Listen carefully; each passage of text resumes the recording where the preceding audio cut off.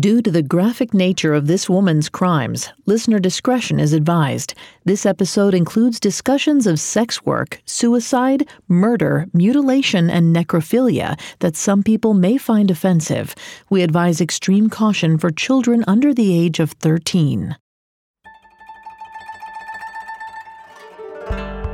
In 1930s Japan, there were certain subjects you didn't discuss: sex, lust, female desire. But when Abe Sada strangled her married lover in bed, those taboos became front-page news. It wasn't just the lurid details that fanned the scandalous flames. It was that the murderer was a woman willing to kill to get what she wanted.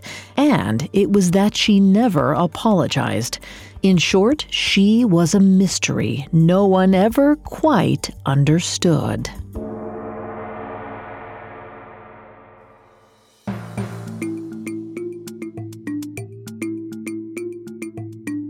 Picture a murderer, a gangster, a thief. Did you picture a woman? We didn't think so. Society associates men with dangerous crimes. But what happens when the perpetrator is female?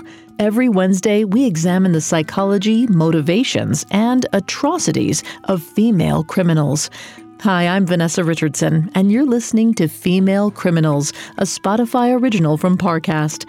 You can find episodes of Female Criminals and all other Spotify originals from Parcast for free on Spotify or wherever you listen to podcasts. Last week, we met Abe Sada, a former geisha and sex worker who began a passionate affair with a married man. Sada wanted him all to herself and decided that the only way to make that happen was to kill him and then kill herself. This week, we'll learn what Sada did to the body before fleeing the scene. We'll follow her as she evades authorities for 2 days until her fateful arrest. Then we'll hear about her sensational court case and her eventual fate. This episode is brought to you by the Inspire Collection by Kalia. Ladies, your workouts are about to get an upgrade. The new Inspire leggings by Kalia are exactly what you want when it comes to activewear. It's their most versatile collection yet. They look good, feel good, and stay put. Using Lycra adaptive fiber, it compresses and molds to the body like a second skin. And it's unbelievably stretchy, so you can move however you want. Shop the Inspire Collection by Kalia now, exclusively at Dick's Sporting Goods. With Capella University's FlexPath format, you can set your own deadlines, learn at your pace, and access most coursework from anywhere at any time. Imagine your future differently at capella.edu. This episode is brought to you by Pepsi Wild Cherry. Pepsi Wild Cherry is bursting with delicious cherry flavor and a sweet, crisp taste that gives you more to go wild for.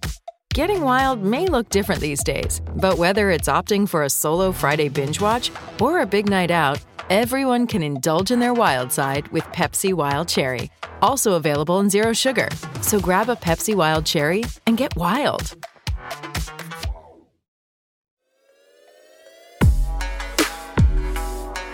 On May 18, 1936, 32-year-old Abe Sada and her lover, 42-year-old Kichizo Ishida, rolled around in the sheets at Masaki, the tea house where the two lovers were staying. The two had been there on and off, drinking and making love. Their relationship was only about a month old, but they already felt an intense connection. At least Sada did. She was deeply in love with him. In fact, she was so in love with him that she wanted Ishida to be completely hers. But since he already had a wife, Sada decided the only solution was for both of them to die. That way, they could be together, always. Before meeting Ishida at the inn, Sada bought a knife with the express purpose of using it to kill him. The weapon was out of sight, hidden away. She'd shown it to Ishida already, but he didn't think much of it. It was just a small carving knife after all. If anything, he expected her to use it in some erotic role play, not as a weapon. Now, exhausted from hours of making love, Ishida began to get sleepy. He jokingly told Sada not to strangle him, and then he dozed off. Sada intended to stab him, but her lover's last remark seems to have made an impression, so in the early morning hours of May 18th, she used the silk sash of her kimono to strangle him in his sleep. As Sada felt Ishida's body go limp, her hands began to tremble. The reality of what she had just done settled in. She scrambled off the bed and swiped a bottle of sake left on the nightstand, downing it to calm her nerves. And then a wave of clarity washed over her. She would say later that she was totally at ease, as though a heavy burden had been lifted from her shoulders. Relieved that she had done what she believed was necessary, Sada laid her head down on the pillow next to Ishida. She thought about the next step in her plan, killing herself. But at some point during those hours, Sada decided that she'd do it later, either by hanging herself or jumping off a cliff. She wasn't ready to do it now. Before we continue with Sada's psychology, I'm not a licensed psychiatrist or psychologist, but I have done a lot of research for the show. According to researchers Catherine Van Warmer and Chuck Odia, murder-suicide cases almost always involve a gun because it's the easiest weapon to then turn on oneself. If the perpetrator chooses another method to kill their victim, like stabbing or strangling instead, then, quote, suicide becomes much more difficult. That's because these methods are significantly harder to do to oneself, both logistically and emotionally. So it's no real surprise that Sada decided to put off her suicide in the wake of strangling Ishida. Once she came to that decision, she knew she had to leave the scene, but first she wanted to take a part of Ishida with her. Sada pulled her knife out, but she didn't use it to stab him. Instead, she used it to mutilate his corpse by cutting off his penis and scrotum. According to Sada, she did this so she could keep a part of Ishida close to her to, quote, take the part of him that brought back the most vivid memories. After she was done, she carefully took her lover's genitals and wrapped them up in paper like a parcel. Then she took the knife and carved her name into his left arm. After she'd drawn blood, she used it to write out Sada Kichi together on his left thigh and Sada Kichi together forever on the nearby futon. None of these actions were premeditated. She only decided to do them in the moment, but to Sada, these seemed like obvious and ordinary steps. She saw nothing wrong or unusual with mutilating her lover's body. After she was done, Sada got dressed in Ishida's undergarments and straightened up the room. Then, around 8 a.m., holding the parcel with Ishida's genitals, she left. Her first stop was a used clothing shop where she traded in her kimono for a new one. There, the store clerk noticed the package Sada was holding and offered to wrap it up with her purchases. As the woman reached out to take it, Sada yelled at her not to touch it. Then Sada quickly rushed out of the store. By now she was concerned that the police may be after her, so she called Masaki to see if Ishida's body had been discovered. One of the maids answered and made no mention of anything unusual. Relieved, Sada told her she'd be back at noon and asked that Ishida not be disturbed before then. He was sleeping. The maid promised that wouldn't be a problem. With that handled, and knowing she still had some time before anyone was on her tail, Sada called Goro Omiya, her former lover and patron. She knew that as soon as news broke of what she'd done, he'd be looked at suspiciously for associating with her. She'd been his mistress for just over a year, and even now he continued to support her financially. She told him that she needed to meet with him as soon as possible. A few hours later, Sada met up with Omiya. She immediately started to apologize. She was adamant that she had wronged him, but no matter how much he pressed, she wouldn't tell him what her apology was actually about. Without any other information, Omiya assumed that Sada had taken another lover and felt guilty for it. He insisted that it didn't matter. In fact, he still wanted to be with her. Her syphilis diagnosis earlier that year had scared him off, but now that his mistress sat across from him once again, he had a change of heart. Sada apparently agreed. After their meal, the two retired to a private room and had sex. Sada later said that she slept with Omiya only out of obligation. He had done so much for her, and this was essentially her parting gift. But regardless of her feelings for Omiya and his loyalty, she didn't give him any warning of what was about to become public. Later that afternoon at Masaki, a maid finally entered Sada and Ishida's room. It was long past noon when Sada said she'd be back, so the maid assumed it was fine to go about her rounds. But when she stepped inside, she was met with a horrific scene. Ishida strangled to death with the sash still around his neck and his body mutilated. One of the last things she saw before she ran out of the room was the blood-soaked bed. The police rushed to the scene and tried to keep things under control, but news quickly spread of the gruesome murder. And from the second the story hit the newspapers on May 19th, it was a sensation. Everyone wanted to hear about what happened at Masaki, as well as all about Abe Sada.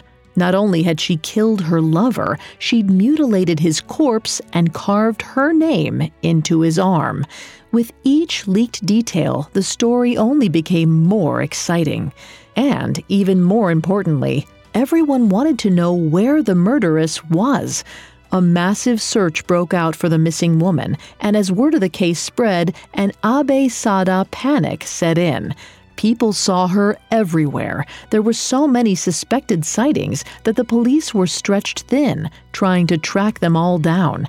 People were so desperate to get a look at Sada that there was nearly a stampede when one person claimed he'd spotted her. But the actual Sada was laying low. She was careful to avoid going anywhere that she'd gone before, in case the police were waiting for her. She also changed kimonos again and began wearing glasses to alter her look. She decided she would go to the city of Osaka and jump off a cliff on Mount Ikoma. And she planned on taking Ishida's genitals with her to keep him close until the very end. But soon she realized making the trip to Osaka was too risky, so instead she used a pseudonym to secure a room at the Shinagawa Inn, where she could hide out. While Sada seemed to know that she was in trouble, she still didn't regret her actions. She felt no guilt. In fact, while at the inn, Sada treated herself to a massage and ordered a beer for herself. But when that didn't work, she turned her attention to finalizing her suicide plans. She felt that she had no choice now but to die at the inn. With her new plan figured out, she penned 3 goodbye letters. The first was to Omiya. She thanked him for everything he'd done for her and apologized for any pain she might have caused him. The second was to a friend, who she thanked for her support and help over the years. And the third was to Ishida. She wrote him a short message. It read, "You whom I love most, even when dead you are mine. I'll be with you soon." She sealed the letter and addressed the envelope, "To you who are mine." But Sada never had a chance to go through with her plan. On the evening of May 19th, after writing her letters, she drank 3 beers and fell asleep. She was so exhausted, she slept all through the night and into the next afternoon. Meanwhile, authorities were closing in on her. Police detective Ando Matsukichi had been investigating all the inns in Tokyo, figuring that Sada was likely hiding out in one of them. He arrived at the Shinagawa Inn on the afternoon of May 20th and asked to look over the registration book. He quickly noticed a gender-neutral name, Oada Now. Intrigued, he asked the maid to show him to the room so he could confirm whether the occupant was a man or a woman. The maid led Matsukichi up to the room. He peeked into the window and saw the occupant sleeping inside. He thought it was suspicious that someone was sleeping in the middle of the afternoon, so he knocked loudly on the door. Inside the room, Sada startled awake and saw the figures outside her window. With a sinking realization, she knew that she had been found. But instead of trying to flee, 32-year-old Sada collected herself and then answered the door. With little preamble, she reportedly said, "I'm the Abe Sada you are looking for." According to the maid who accompanied Matsukichi, Sada then changed into different clothes and did her makeup. Then, when she was ready with Ishida's wrapped genitals in hand, they led her away from the inn and to police headquarters. By then, Sada had a smile on her face and a whole new plan in mind. She may have gotten caught, but she had every intention of being reunited with Ishida very soon. Up next, Sada tells the police everything. Hey, it's Kaylee Cuoco for Priceline. Ready to go to your happy place for a happy price? Well, why didn't you say so? Just download the Priceline app right now and save up to 60% on hotels. So whether it's Cousin Kevin's Kazoo Concert in Kansas City, go Kevin, or Becky's Bachelorette Bash in Bermuda, you never have to miss a trip ever again. So download the Priceline app today. Your savings are waiting. Go to your happy place for a happy price. Go to your happy price, Priceline. With Capella University's FlexPath format, you can set your own deadlines, learn at your pace, and access most coursework from anywhere at any time. Imagine your future differently at capella.edu. Now back to the story. On May 18, 1936, 32-year-old Abe Sada murdered her lover, mutilated his corpse, and fled the scene. For 2 days, she managed to evade the authorities until May 20th, when detectives found her hiding out at a Tokyo inn and arrested her. The police took her to the Metropolitan Police Headquarters, but they weren't in any serious rush to interrogate her. Instead, they kept her in a holding cell while they gathered evidence. Sada mostly slept for the better part of 3 days. When she was awake, she wasn't too happy with her new surroundings, though she was still allowed some amenities, like sweets and flowers to decorate her cell. On one of those 3 nights, Sada talked through her cell bars to the guard on duty. She told him that she hoped they executed her, and that it would happen quickly. It would be better that way. This was partly why Sada had been so cooperative when the police showed up at her room at the inn. She anticipated the death penalty, welcomed it even. She hadn't been able to escape Tokyo and follow through with her suicide plan, but now she figured she could just let the government handle things. Soon she'd be dead and reunited with her lover. Finally, the detectives brought Sada in for her first round of interrogations. They were immediately thrown off. They were expecting a demure, regretful woman, someone who even claimed insanity. But instead, Sada informed them that she didn't regret a thing. She had no intention of claiming she was innocent. That would go against her one goal, to be found guilty and given the death penalty, so that she could see her initial plan through. So she spilled everything. Her thoughts, her motivations, her methods. She explained in detail why she had killed Ishida. As she told the police, it was to make sure that no other woman would ever touch him again. But even after revealing her motive, the police still couldn't understand it. To them, it didn't seem to make sense for a woman to commit premeditated murder. It left them speechless.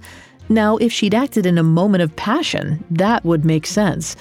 But Sada refused to allow them to manipulate her words. She hadn't killed for revenge or jealousy, nor was she insane.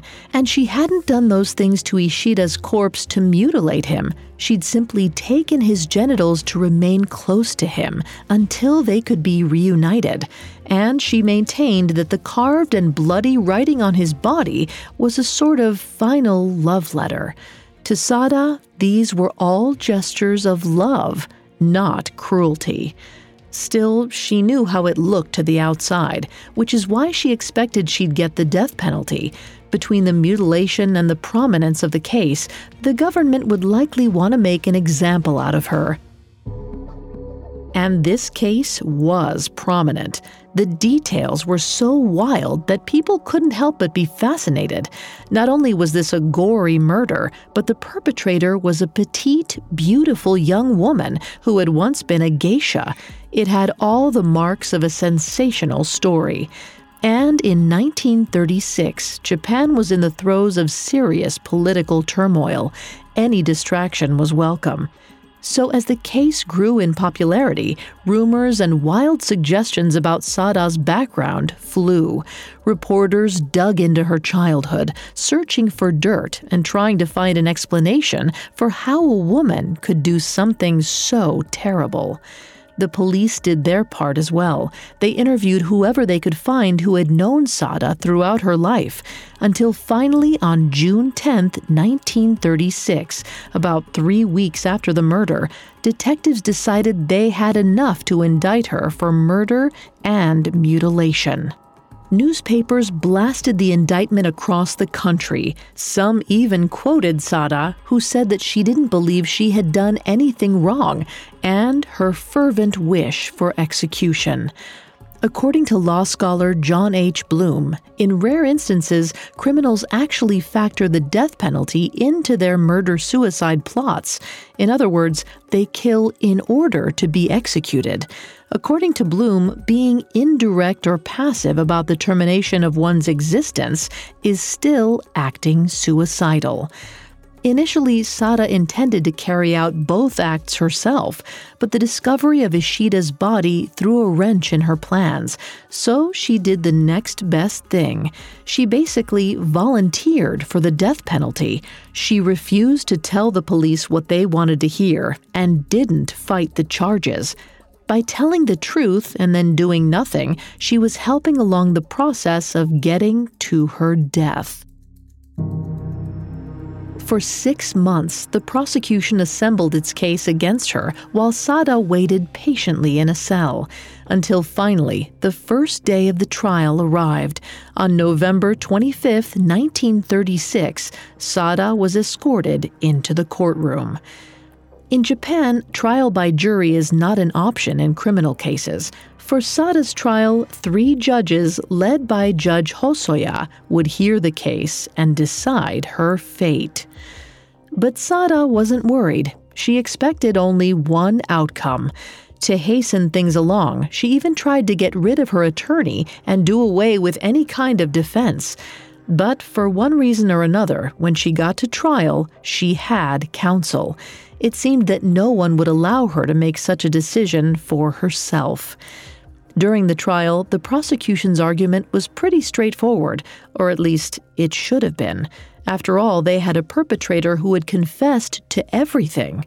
But the judges and even Sada's own lawyer couldn't fathom how a woman could do what she did and be of sound mind. The prosecution argued that Sada had committed premeditated murder in a clear, conscious, and sane state. Even though Sada specifically told her attorney that she was guilty and didn't want a defense, he claimed Sada was indeed insane. In fact, the physician who examined Sada concluded that she showed characteristics of hysteria, a now antiquated and made-up diagnosis often given to any woman who acted outside of social norms. The concept of hysteria stretches back to antiquity and was mostly attributed to the presence of a uterus. Hosoya quoted the physician's report to justify his and the other judges' belief that Sada had been temporarily overcome by insanity, likely caused by her own sexual organs. that Sada had killed Ishida in a moment of womanly mental weakness. For the sake of the country, both sides wanted to make it clear that Sada was an exception to the rule and that no woman was really and truly capable of cold-blooded murder. The lucky few who'd gotten a seat in the courtroom listened with rapt attention. This was better than any newspaper article. They were hearing details that had never made it into print. But Judge Hosoya and the other judges had a problem. At the time, Japan had strict censorship laws that forbade any public discussion of sex, but the judges were required by law to, quote, discuss the specifics of the case in a setting open to the press and observers, which meant they had to be very careful. Hosoya tried to use euphemisms for certain words like extremity instead of penis, but still everyone knew what was being talked about. He took note of every giggle and hushed whisper, and he worried his courtroom was being made into a joke. So when it came time to discuss the details of the murder itself, he made the decision to clear the courtroom for a closed-door session. He argued that the crime's gruesome nature was reason enough to bar the public from listening in. Despite all the hullabaloo, Sada's trial was really just a formality. No one, not even Sada, denied her guilt, so no one was surprised when the panel of judges found her guilty of murder and mutilation. What everyone really wanted to know was what her sentence would be. On December 8, 1936, Sada returned to the courtroom for sentencing and made a statement to the court. It was her final attempt to make everyone understand her. She told them, "The thing I regret most about this incident is that I have come to be misunderstood as some kind of sexual pervert. There had never been a man in my life like Ishida. There were men I liked and with whom I slept without accepting money, but none made me feel the way I did toward him." After that, Sada sat back down in her seat, resigned to her fate. Even when faced with prison or possibly death, Sada refused to show any remorse. Given her crimes, some members of the public called for the death penalty. Others argued for leniency. In their eyes, she was a woman and therefore couldn't really be held accountable. In the end, the prosecution only asked for 10 years. Sada was shocked. That wasn't what she wanted at all, and she would have never imagined such a light sentence for a crime like hers. Now her only hope was that the judges might overrule the prosecution and give her the harsh sentence she'd been counting on. But that wasn't to be.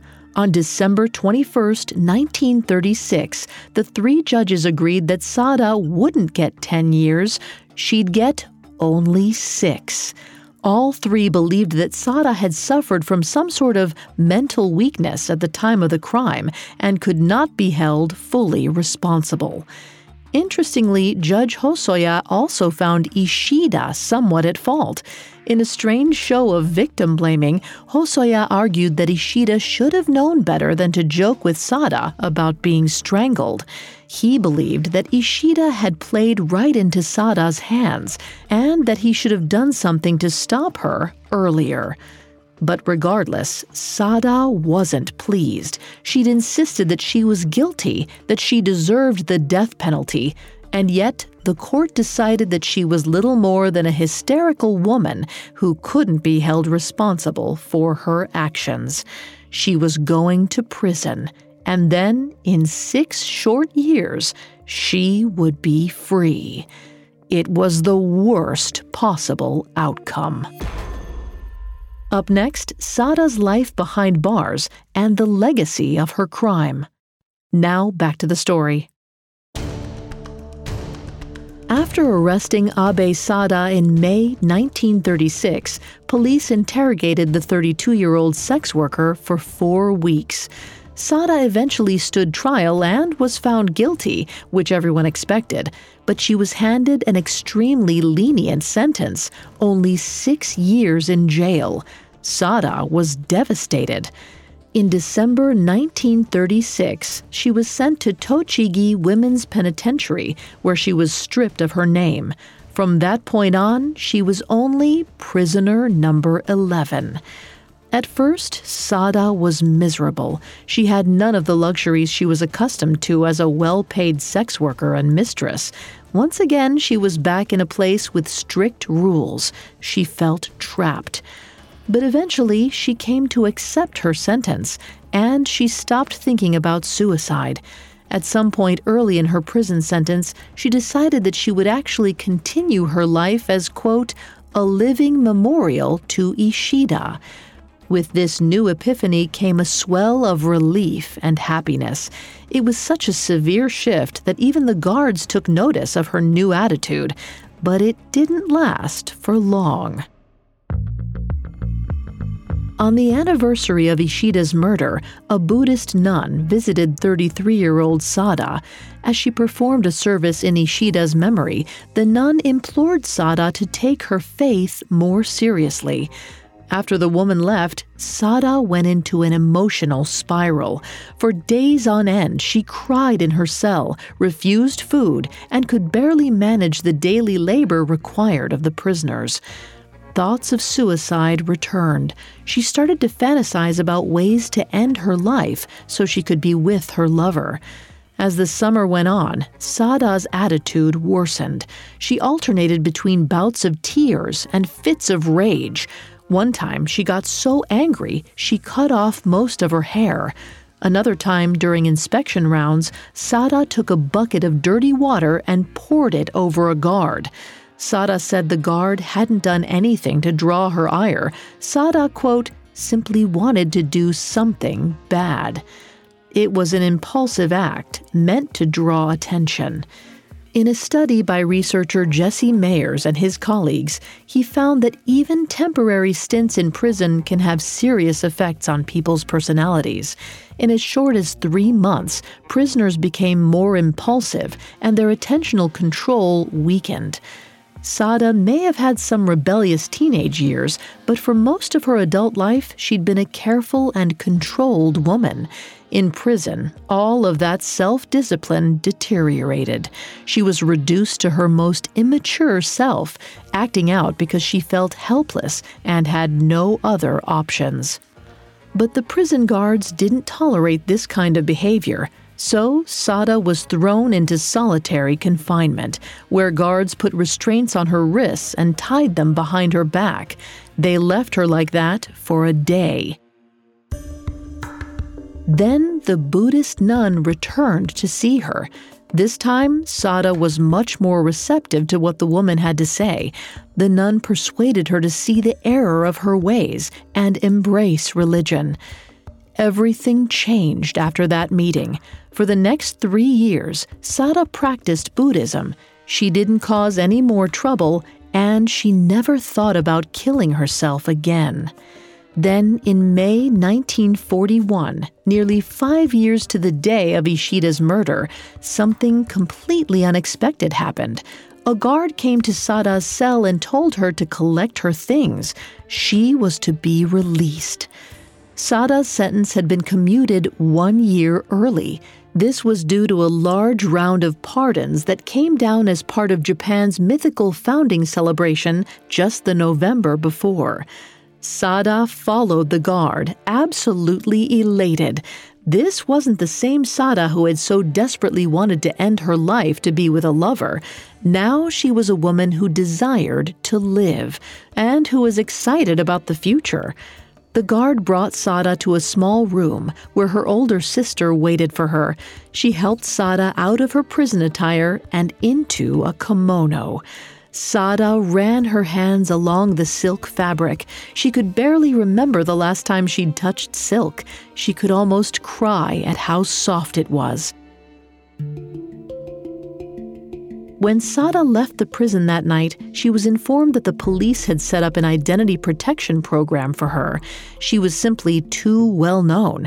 If she went back into the world using her real name, she would never have a moment of privacy, let alone get a job and be a functioning member of society. So they assigned her a pseudonym and gave her the proper identification to enable a fresh start. From then on, she would be Yoshi Masako. But even with the police's help, Sada struggled to remain anonymous. After leaving prison, she got a job as a maid for a wealthy family, but somehow they discovered her real identity and fired her right away. They couldn't have someone like her in their house. So Sada was back to square one.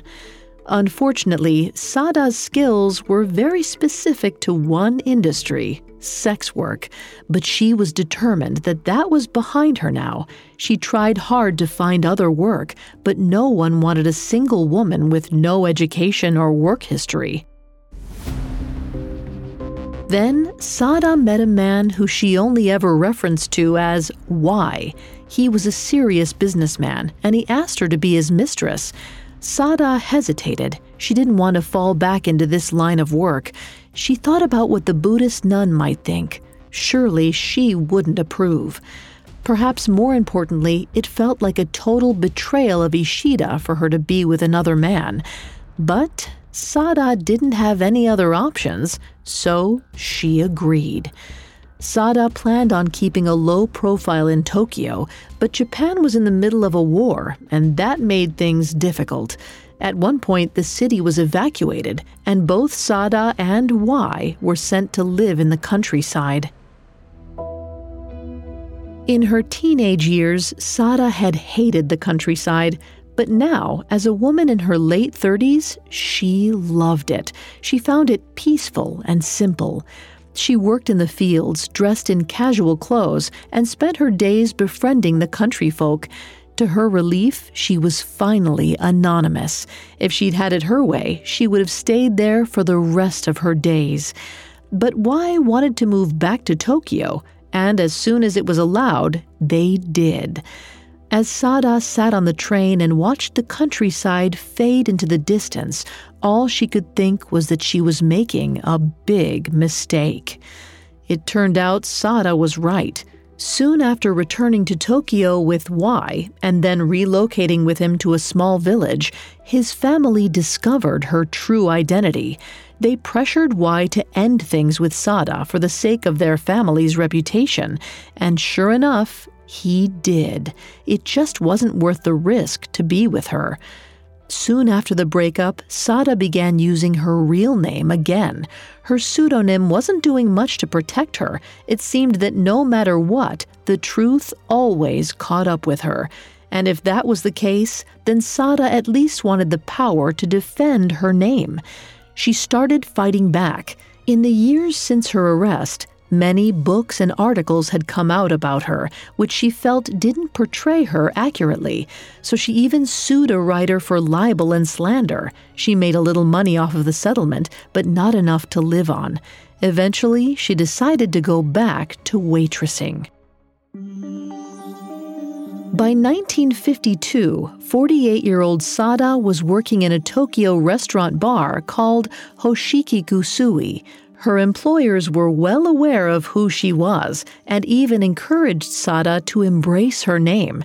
Her presence drew in large crowds of new customers, all of whom wanted to meet the dangerous Abe Sada. At Hoshiki Kusui, Sada learned how to turn her name from a liability to an asset. And in 1967, she'd earned enough money to open her own restaurant called Wakatake. For nearly 3 years, the restaurant was a great success. Finally, Sada was doing what Omiya had always envisioned for her, and she absolutely loved it. But then, Sada met a young man who convinced her to go into business with him. Unfortunately, he was just using her. He stole her savings, leaving Sada with absolutely nothing. So in 1970, only 3 years after its opening, she had to close Wakatake. 6 months after that, Sada disappeared, never to be seen again. Plenty of people tried to find out what happened to her. Reporters were determined to get this final scoop. Some thought she died from illness. others that she became a Buddhist nun. There was also speculation that Sada finally completed suicide, just as she had promised all those years ago. But try as they might, the reporters' leads always hit a dead end. No one ever found out what actually happened to Sada. And that was probably just how she wanted it. The public had never been able to accept or understand her the way she had hoped anyway. So, for the final stretch of her life, Sada stopped trying to explain herself and just let go.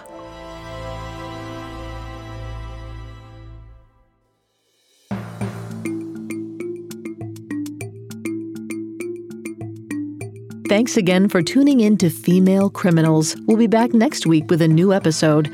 For more information on Abe Sada, amongst the many sources we used, we found Geisha, Harlot, Strangler, Star by William Johnston, extremely helpful to our research.